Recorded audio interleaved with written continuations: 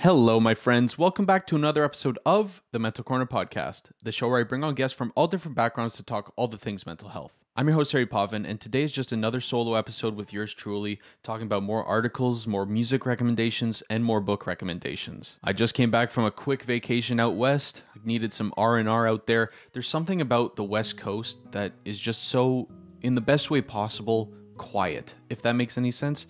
I'm from Toronto, and if you're from Toronto, you know that it's loud. It gets really loud. It gets really busy. There's the big hustle and bustle going on. For some reason, when I went to the West, I did not feel that. So I loved it personally. I think it was amazing. It was a breath of fresh air, and it just gave me the time to relax, and now I'm ready to go. So let's dive right into this.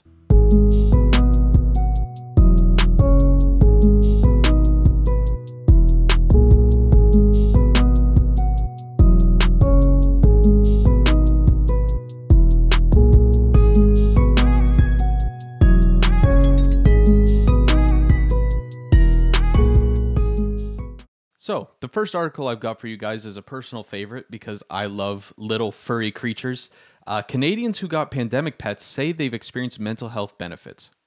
For a lot of us, that seems like common sense, but when you actually read the facts into the article, it is actually very interesting how they actually benefit us. So, an animal lawyer has actually stated that she's seen an increase in cases involving emotional support pets. And basically, what this article does is it looks into two different pet owners and how these pets have benefited them. So, the first one that it talks into is this little Yorkie. His name's Spike. And basically, what he did was he helped his owner learn how to be present and happy. Mostly because if she wasn't, then he wasn't going to get fed. So he was barking or he had to go on walks. He had to be taken care of. And that kind of forces you to be in the present moment with them. And also it helped her with her social anxiety because when they play fetch, he would grab the ball and kind of bring it to strangers by accident or on purpose, who knows, so that they could throw him that ball. And basically it kind of forced her to get out of her comfort zone and interact with other people, which during COVID felt like such a task. I don't know if you guys feel this, but me personally, I'm still trying to find a way to get back to that state where I'm comfortable interacting with people. I am a big people person, I guess, but I'm still having trouble making eye contact in certain situations or starting conversations in certain situations. So this was a great way for this owner to kind of step out of that little roadblock that she was experiencing. The other owner that it follows is someone who moved during the pandemic, lost her mother to cancer, and was having difficulty finding a job for her son who was on the autism spectrum. And basically what this owner was saying was that her dog, whenever she took this new puppy out for a walk around her neighborhood, she was kind of quote unquote forced to get to know her neighbors. And this kind of helped with all that anxiety that she was experiencing. It enabled her to get out and get some fresh air that so many people say is beneficial. It built her basically a community within her neighborhood that she could reach out to, a support system. It's just, you hear all these things and it's just, there's so many benefits to owning a pet that you're listening to them and you're like, yeah, that makes sense. That seems like common sense, but you don't really take it into consideration until you read articles like this. Like when you hear, oh, I bought a puppy, it's great. You think, well, yeah, of course it's great. You get to cuddle this little thing. It's a little puppy. How could you not be happy? But then you look behind the scenes. You're like, oh, you have to be present. It gives you some responsibility, something to look forward to. It causes you to, interact with your neighbors or the people at the park. It's just all around an amazing benefit. And in the article, I love this quote. It's from a psychologist named Eileen Bona. And what she says is basically, there are a lot of neurochemical changes that are happening in your brain when you own a pet or you're interacting with one. That's helping your brain to calm down, helping you to feel more relaxed, more at ease, because you're outside or you're with a furry creature. So if you got all the time and money in the world, but you're still hesitant on buying that pet because you don't know if it'll be beneficial, maybe read that article.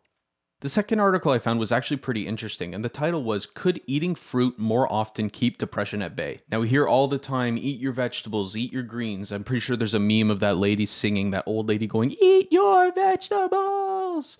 But you don't really hear that much about fruit.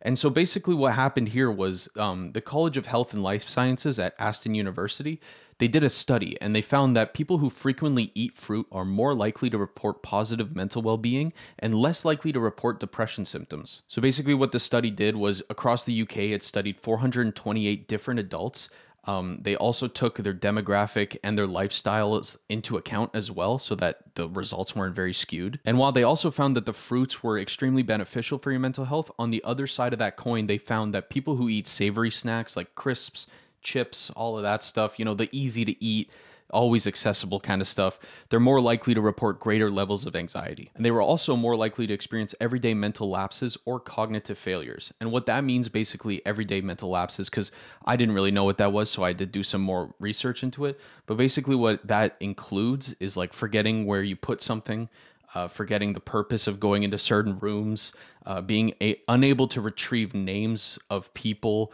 who's like, it's on the tip of my tongue, I'm about to say it, I know what it is, but I can't get it out. So those are kind of everyday mental lapses. And I mean, I've had so many of those, and I'm sure a lot of you can relate to that. But apparently, the more you eat chips and stuff like that, the more those increase, and the more you eat fruit, the more it decreases. So eat your fruit.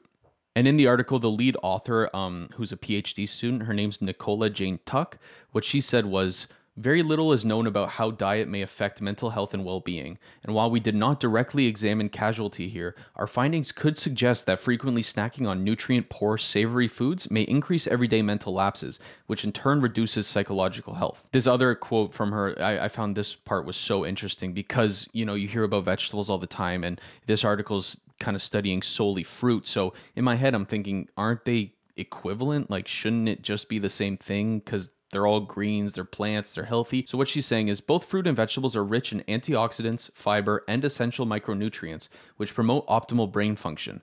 But these nutrients can be lost during cooking.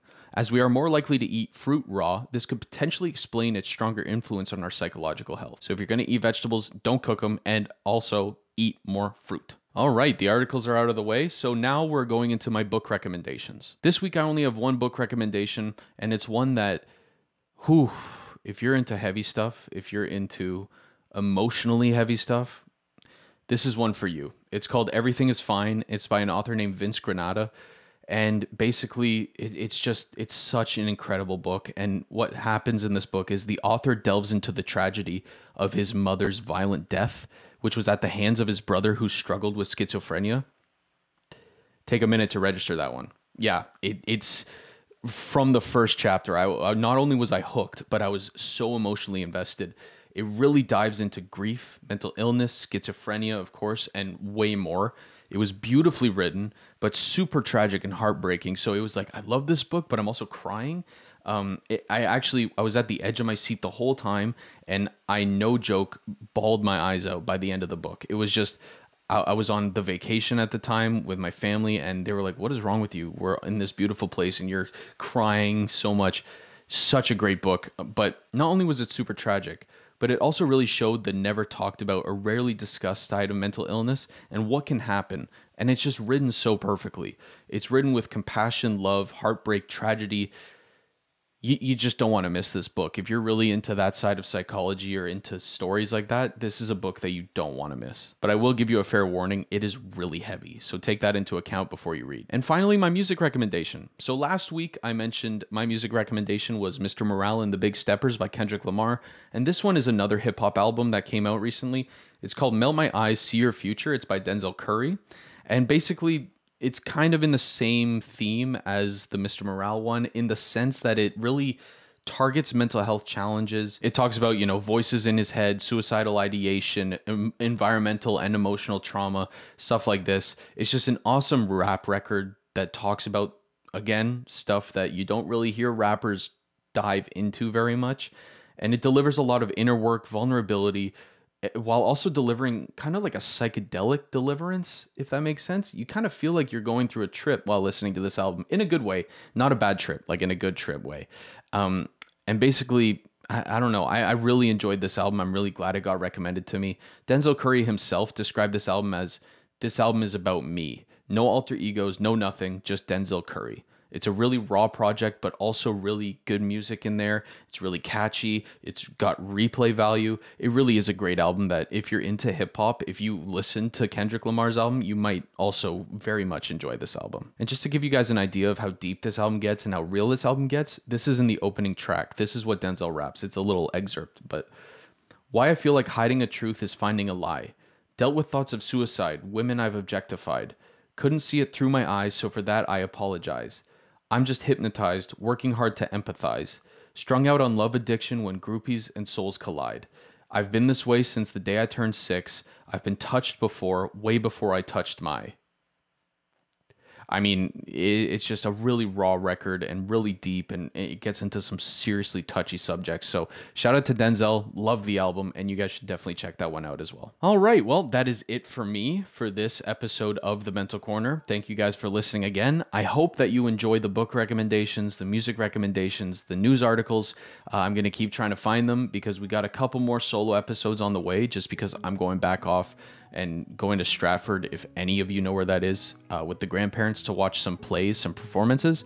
Very excited. So if you have some music recommendations, book recommendations, whatever it is, you read something that's kind of cool, send it my way. I'll be sure to share it. And of course, if you're listening and you enjoyed this episode, please like, comment, share, subscribe, give 5 stars if you're on that podcast platform, and I'll see you guys next time. Peace.